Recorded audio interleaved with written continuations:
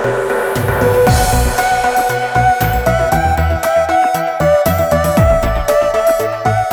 morning. Welcome back to Status Al Wada. We are here speaking with Professor Yasser Munif on Syria. It's a casual conversation and we are very happy to have him back.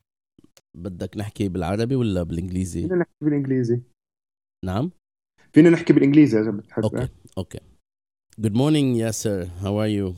Good morning. Good. How are you? Good. We, of course, are happy to have you again. You've been on Status Al Wada for several times now, at least a couple of times, or I've interviewed you at least a couple of times. And we are very happy to be with you today, even though none of the news that we will be addressing or the conditions we're addressing are anywhere near happy. I would like to say just a couple of things about you to our listeners. Yasser Munif is an assistant professor in sociology at Emerson College. He's the co-founder of the Global Campaign for Solidarity with the Syrian Revolution, and of course he's a Syrian activist. He's also a friend of mine. We've talked a lot about Syria. We have a lot of common positions on some basic matters, but we also have our differences, and we always benefit from speaking with Yasser because it actually ends up being a productive discussion. Yasser, tell us in brief or not so brief terms what you think is the status, if you will, of the uprising, or however you want to call it, the war, the revolution. I'm not particularly fond of the term civil war, but in Syria. But how can you shed light on what you think is happening from your perspective? Thank you for having me. I will start by saying that there is a Syrian uprising or Syrian revolution ongoing since 2011, March 2011. And that's because of a number of different factors, including what happened in Tunisia and Egypt and elsewhere. And the popular uprising was obviously very threatening to the Syrian regime. And since the beginning, the Syrian regime tried to undermine that uprising and tried to undermine the popular revolt.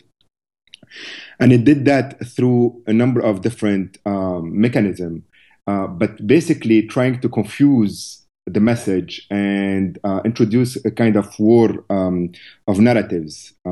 So ideology, as we know, is a battleground, and the Syrian regime is using it very skillfully.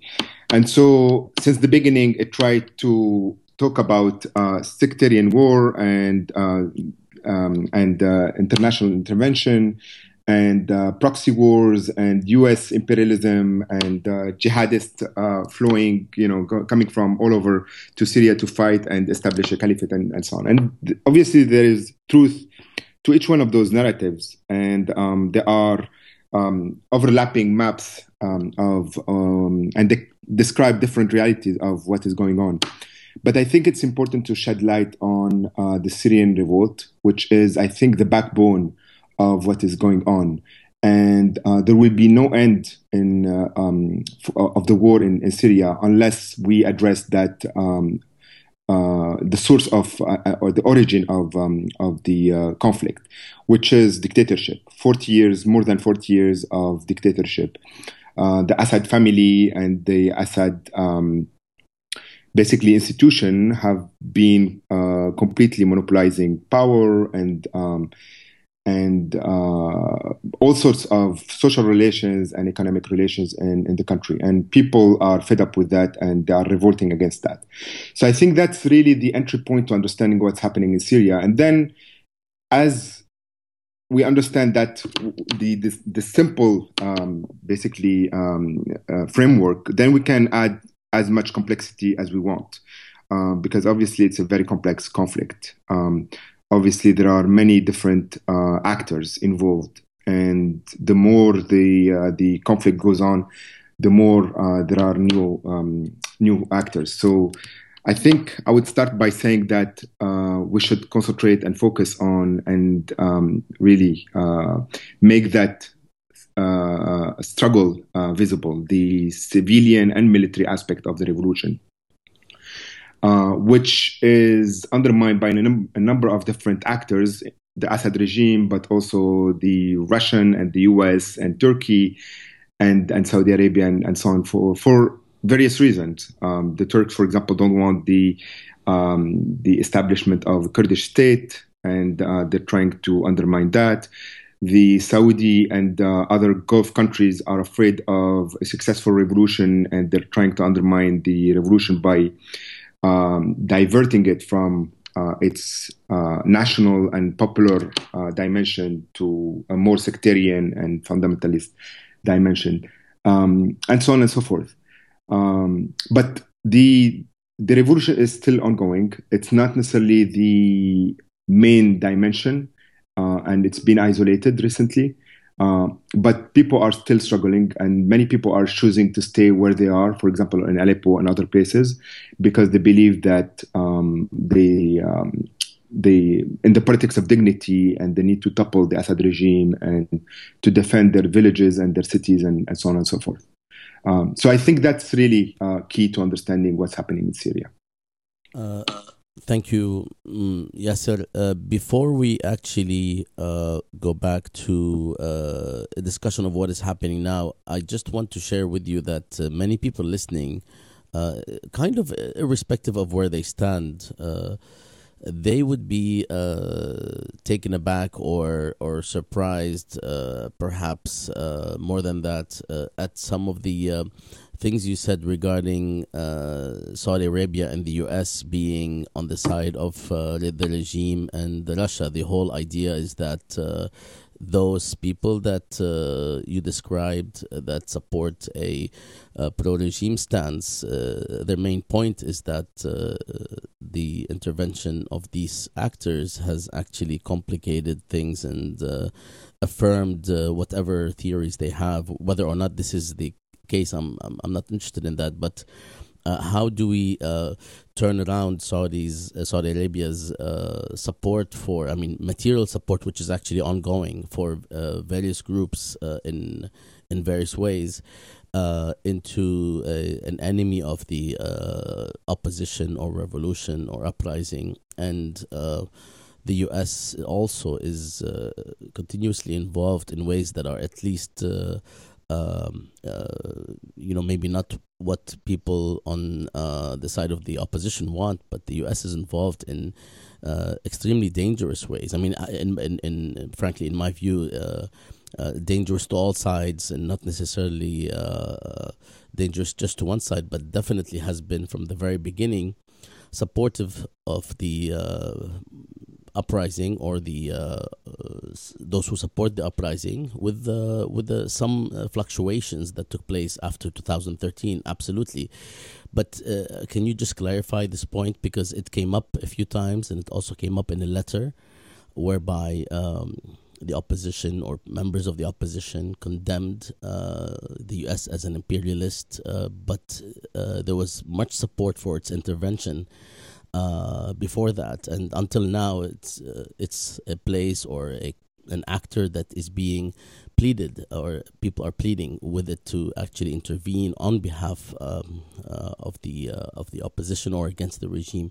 Can you just clarify this point for those who are not convinced by it? I personally am not convinced, but there may be others who actually share that. Sure. I think that the Syrian revolution and the Syrian conflict, whatever we want to name it, and I think the politics of naming has also repercussions. That's why I would prefer Syrian uprising or revolution. And I think that discourse and ideology, as I said, is a battleground, and we shouldn't leave it to the more reactionary and regressive forces. But it's the Syrian revolt is connected to what's happening in the region. I don't think we can disconnect it, and all Arab dictators are aware of that. And the Saudi are especially afraid of repercussions of the Syrian revolt into the Gulf. That's why they were trying to support the Assad regime in the beginning for a number of months. They were providing symbolic and diplomatic support and bashing and criticizing the revolt in the beginning. And then when they saw that this is not going to be impactful, they shifted side and started supporting the most reactionary and fundamentalist and Wahhabi groups in the opposition or the military groups. And the reason why they're doing that is the possibility of contagion in the region. So if the Syrian revolution would have been successful in matters of months, the next target would have been Saudi Arabia and Jordan and so on. And that's why they were trying to diverge the popular uprising and turn it into a civil war or a sectarian conflict. And that's exactly what they did in Bahrain, and that's also how they dealt with their own revolts in Saudi Arabia. And likewise with the US has never been a proponent or an ally of democratic forces in the region, and is known to have backed and supported the most regressive and fundamentalist groups in the region, like other colonial powers in the region. For example, the well-known story is the British supporting the Muslim Brotherhood and the US supporting the Mujahideen in Afghanistan and elsewhere. And that's why they are opposed to the revolt, and they are opposed to the democratic demands of the population in the region, very much like others such as Russia and Iran and so on. But they seem to be on different side of the conflict for a number of reasons, because they have different or divergent interests. And they're utilizing Syria as a region or where they can conduct their proxy wars and resolve conflict elsewhere. So their confrontation with Russia in Ukraine or with Iran in Yemen and so on has also connection and implication in Syria. So it's a multidimensional conflict. But the fact that they're giving some weapons to some groups doesn't mean that they are supporting them. And for the most part, the US has been preventing the opposition from getting anti-aircraft missiles. The Saudi and the Qatari wanted to send those weapons, and the US is preventing them from getting them. And it's still today. I mean, that would resolve the problem of the civilian killing in Aleppo, but the US is opposed to the opposition getting those weapons. So, I mean, this is just recently, the Obama administration undermined a resolution that would have passed very easily in the Senate that would have basically sent a very clear message to the Assad regime and denounced its war crimes. And so the Obama administration didn't allow that to happen, although it would have been very easy to pass it in the Senate, and so on and so forth. I mean, there are countless examples of how the US is actually against the Syrian revolution, is not willing to give weapons to anyone fighting the Syrian regime, but is very generous when it comes to those who are willing to fight ISIS or the Kurds who are not fighting the Syrian regime, and so on and so forth. So, I mean, there are countless examples of how those different countries are using Syria for their own narrow interest, and they're not supporting the Syrian revolution.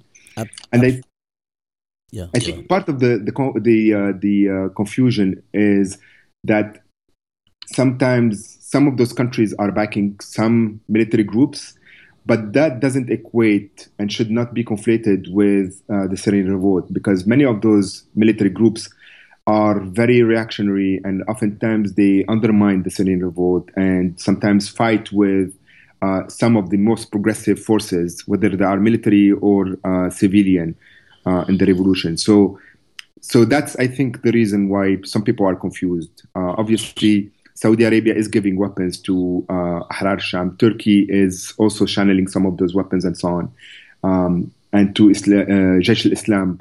But those groups have been, I mean, undermining the revolution, marginalizing the revolutionary councils, arresting activists, and in some cases killing them, preventing, helping the Syrian regime in besieging some of these regions and so on, because they're profiteering from it and so on.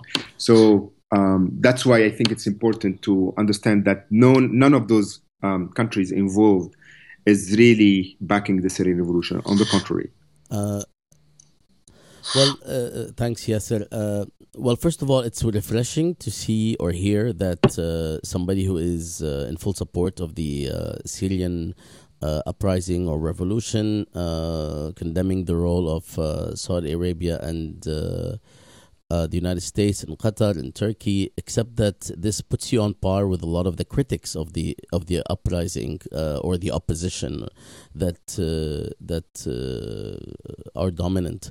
And I'm saying this, seriously, but also with a dimension of incredulousness, because then it makes a lot of the discussions and arguments and debates kind of senseless, because this is the main point that is usually critiqued. It's not that people shouldn't rise up against a brutal dictatorship. It's that this uprising has been supported by what you're describing, who have their own interests that do not comport with the interests of Syrians.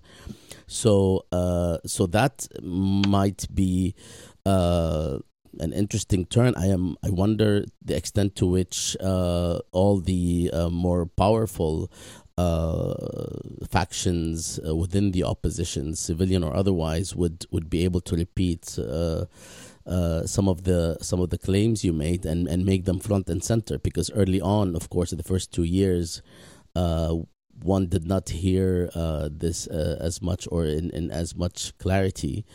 In all cases, I wonder how, going back to what is happening now, and especially the overlapping of various brutal wars and bombardments, whether in Aleppo, and now we hear about what's happening in Iraq, especially that the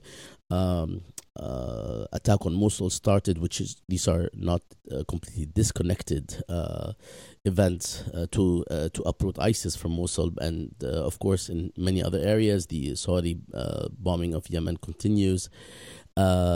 In light of all of these things, I would love to hear from you, and as I shared, I mean I might softly interrupt or disagree, but I'm here to listen to you much more so than have a like a back and forth or a debate. But can you let us know what the status is currently from your perspective, especially in light of your comment that you're making a distinction between Ahrar al-Sham, who are externally funded and are reactionary forces, and of course Jabhat al-Nusra or Fatah al-Sham now, who are even more reactionary according to most voices. So if you take these forces out of the equation, who is the regime and its allies fighting really? I mean, is it that easily taken out of the equation? Because in most instances, they with along with various other groups, whether it's Jaish al-Islam or Zinki or other groups, are at the forefront and constitute a solid core, if not the solid core. So how do we disentangle, from your perspective, these groups from the quote unquote revolution? Because it's not it sounds nice when you talk about it, but in reality it just doesn't seem to comport with what is happening on the ground. Yeah. So وبعدين ياسر انت عم بتطقطق, you are, something is snapping. It's maybe the table. دخيلك. So I will go back to the idea of the opposition. I think we should talk about opposition in the plural because they're diverse. But when people talk about opposition, most of the time what they have in mind is the official opposition, and that opposition doesn't represent much. Most people don't recognize themselves in that opposition, and they don't really respect that opposition. And I'm talking about the coalition. And they feel that they live abroad, they're not really connected, they're completely dependent on the U.S. and what have you, Turkey and Saudi Arabia and so on and so forth. And it might be true that in the beginning people had hope with the U.S. and Saudi Arabia and so on, but I don't think many people are still duped by those countries. I mean, most people are extremely critical of the U.S. and are aware of what the U.S. is doing. For example, the U.S. And Jordan are preventing any kind of confrontation between the Free Syrian Army in the south and the Syrian regime. And this front has been completely paralyzed for more than a year and a half. The Syrian population in those regions is extremely critical and wanted a kind of continuation of the war against the regime because of the siege of the different regions, because what they see the Syrian regime is doing to the suburbs of Damascus and so on. And yet that front is has completely stopped fighting because the U.S. doesn't want it to fight and because Jordan is not willing to give them weapon or allow them to open a front. So I mean, people are not supportive of the U.S. and what the U.S. does. I mean, one of the things that people requested from the U.S. There was a campaign few months ago or maybe a year ago. Asking the U.S. since they are using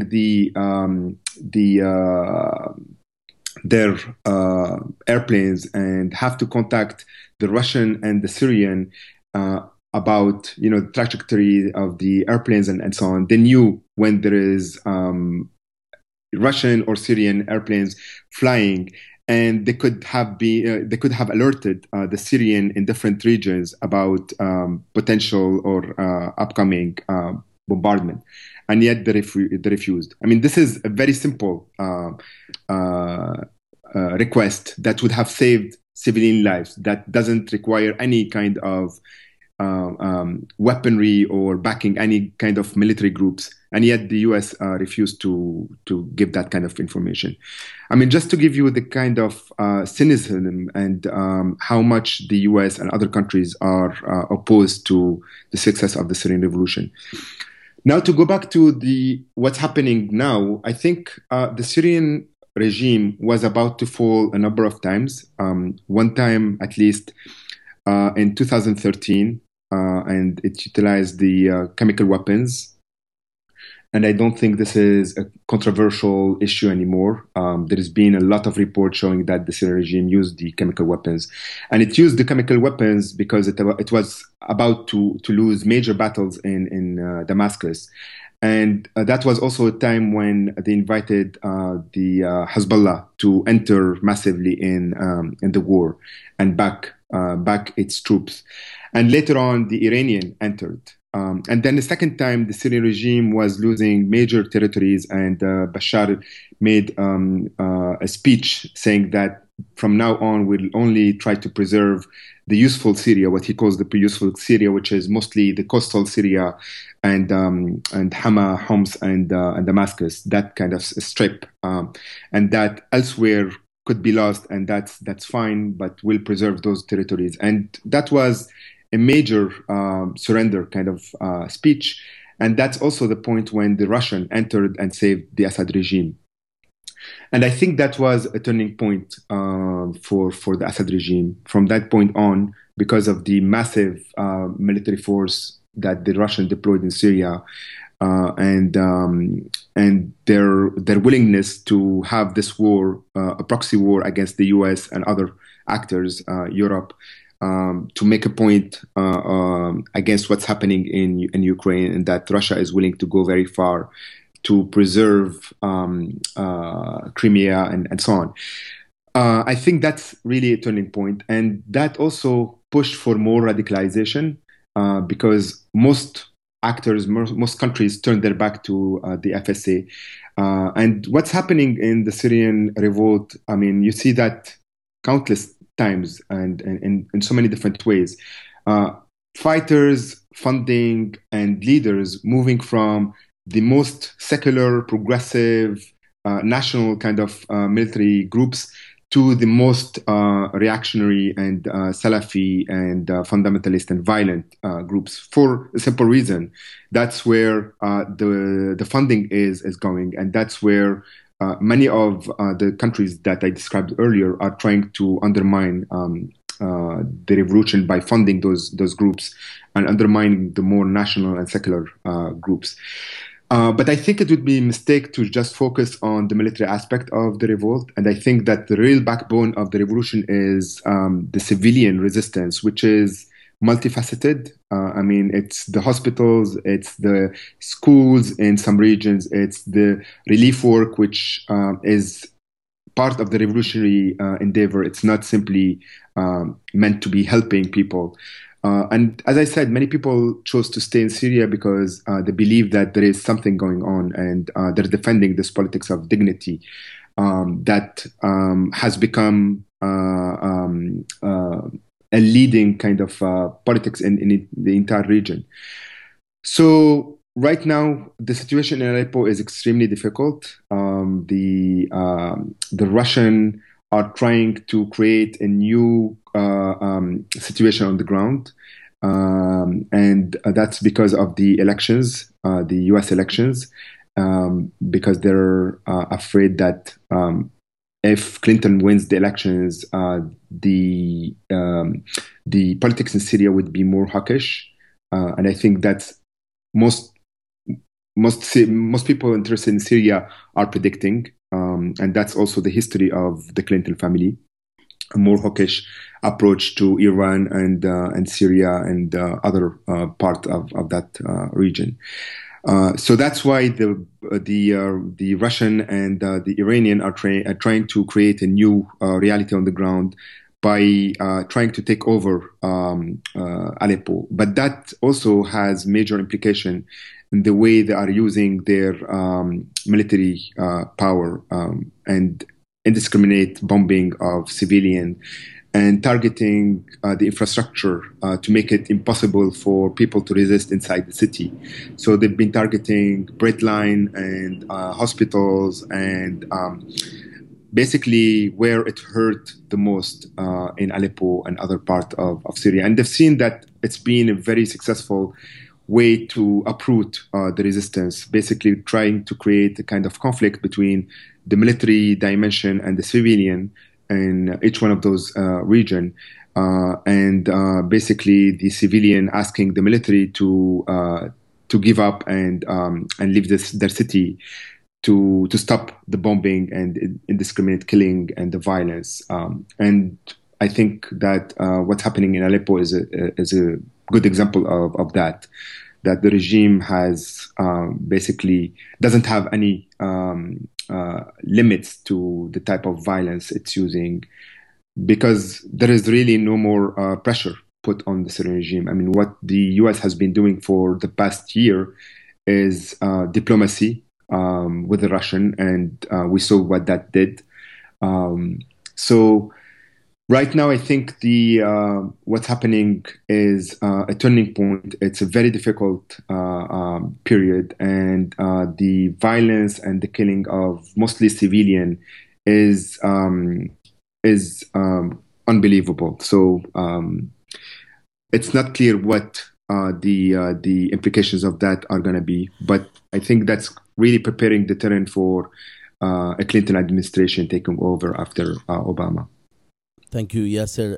There is a lot in what you said that I would love to engage and both, confirm or affirm or also disagree with. But I want to move to a last segment, and I hope we can have more time to talk about many of these things in the future, because I think a lot of the lot of the listeners, quote unquote, who usually agree with you might find some of what you said maybe less in line with the with the opposition line, and of course people listening to me are probably thinking, why am I letting all these points go? But this is really not about, again, this is not about just having a match, a debate match, but it's wanting to see and hear and listen to your point of view. And the last thing I want to ask about in that regard is basically what is left then. I mean, we all understand the continuation of the regime's behavior from decades ago until this moment of putting itself first, regardless of what it thinks it's fighting, and regardless of whether it is partly true or not, in terms of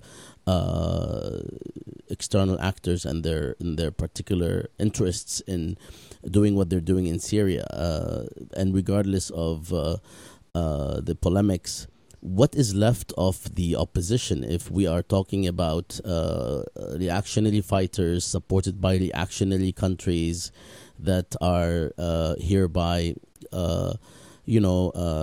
critiqued, condemned by you, whether it's Qatar, Saudi Arabia, or the United States, groups on the ground that are not necessarily part of the quote-unquote uprising in the eyes of many, like Jabhat al-Nusra's new reincarnation, Fath al-Sham, and others.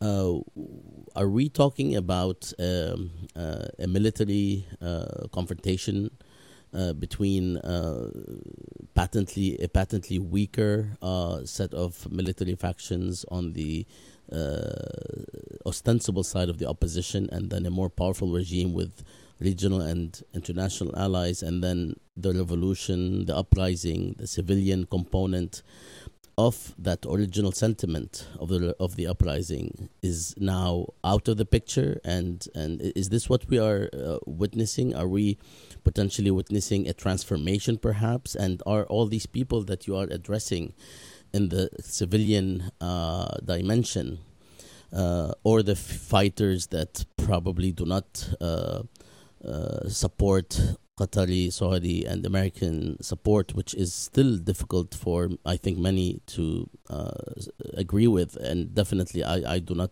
support that point of view. I think things are much less ideal than that picture. I think the support continues, and much of the opposition, based on everything that's been written, will think a million times before they critique, let alone condemn, Saudi Arabia, Qatar, and Turkey, and the United States. Although the United States now has fell out of favor among many. But what is left of the uprising? Are we looking at this transformation? And if so, might not that be an opportunity to sort of focus on all the civilians that are either fed up, exhausted, disgusted, or hijacked by various groups, because they might have a lot more in common than what we think. I think that the Syrian revolt is besieged. It's marginal. It's not necessarily the dominant dimension of what we're seeing today. That's for sure. But it's also connected to what's happening in the entire region. And I think that this is a process that we need to think in the long durée, that it's not going to go anywhere anytime soon. And that this revolutionary process that started in 2011 due to a number of different factors, I think that we should understand it also in the context of the global economic crisis, and that it's going to go on. And social processes are slow, and people and cultural processes are also slow. But I don't think that this dictatorial order is going to last for more than 10, 15 years. But that's the type of temporality that we need to think about. And so maybe this is not a good phase for the revolution, But if we think about the long term, I think there are prospects because what people have been doing in the past 5 years, I think that the Syrian revolution, in many ways, is the most radical revolutionary process in the entire region. And that's why we see so much violence against it and so many actors opposed to it, trying to undermine it, because it has so much potential. But also, on the other hand, I don't want to be over optimistic. If the Syrian revolution is completely crushed, and if the Assad regime is able to stay in power and crush most of the revolution, that will have repercussion in the entire Arab region. That's why I think the stakes are very high, and that's why the left, and we could talk about that at some other point, the left should be defending what's happening in Syria and see that their only option is to be opposed to both dictatorship and also to imperialism and Islamic fundamentalism. And I think we should learn from the past when people were forming coalitions and parties around one issue. Oftentimes, the left was struggling against around the question of class. When the Black Panthers emerged, they were talking about the question of race, and then feminists were talking about gender. And it took a lot of time for activists and people to think about the intersection of all these different dimensions. And likewise, I think in the region, we should develop policies and ideologies and discourses that really tackle all these different dimensions. Imperialism, I don't think it's simply US imperialism. I think imperialism is a network, and it includes Russia and it includes China to a certain extent. Doesn't have much implication in the region right now, but will in the near future. The US and Europe and so on and so forth. It's really relations of power rather than countries. And many of the left think about those processes, imperialism and so on, thinking about countries, and I think that's limited and reductive. And same thing with political Islam. I think the good thing about that is the emergence of the caliphate and now the demise of the caliphate, and so hopefully we'll be able to topple the Assad regime, and also the caliphate will have been defeated, and will send a message to fundamentalist forces and political Islam that there is no prospect for that type of politics in the region.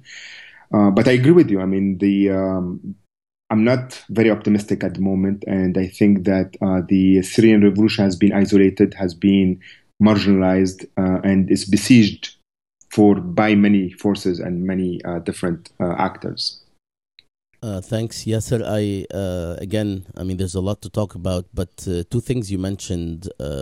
You mentioned the left, and I, of course, assume that given that you profess to be part of that, sort of dimension or movement, I'm assuming you're talking about aspects or factions or individuals, because the left is a big word, and has been more and more amorphous because of the conflation of left, progressive, and then gradations within each of these categories.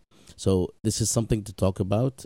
I know, and that there's been a lot of polemics in the past couple of weeks. We're in the middle of October now, and this is when we're talking about this.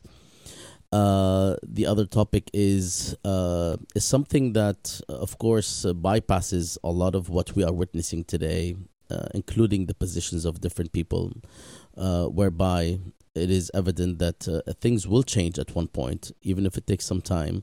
But when they do, one will look back and wonder why people didn't mobilize earlier to make things happen at the civilian level in a major and concerted manner, not just, in terms of groups here and there. And that's one thing I would like to talk about, and that is the civilian dimension that you addressed, because just as with the Lebanese civil war, in that case, it was more of a classic civil war. And in many other cases, we do find that people kind of have a different perspective after, and that perspective is not necessarily positive, as we've seen in the case of Lebanon. But it's a dimension that's good to talk about earlier and look at the common denominator among or across various groups that support either, the opposition, however broad that is, or that seem to be within the regime's orbit.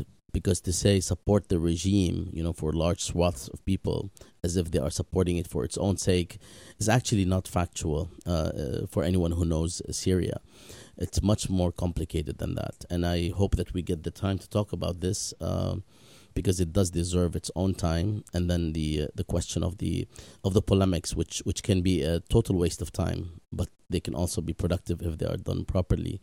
And I will be in touch with you again, and will let you say the final word if you have something to say.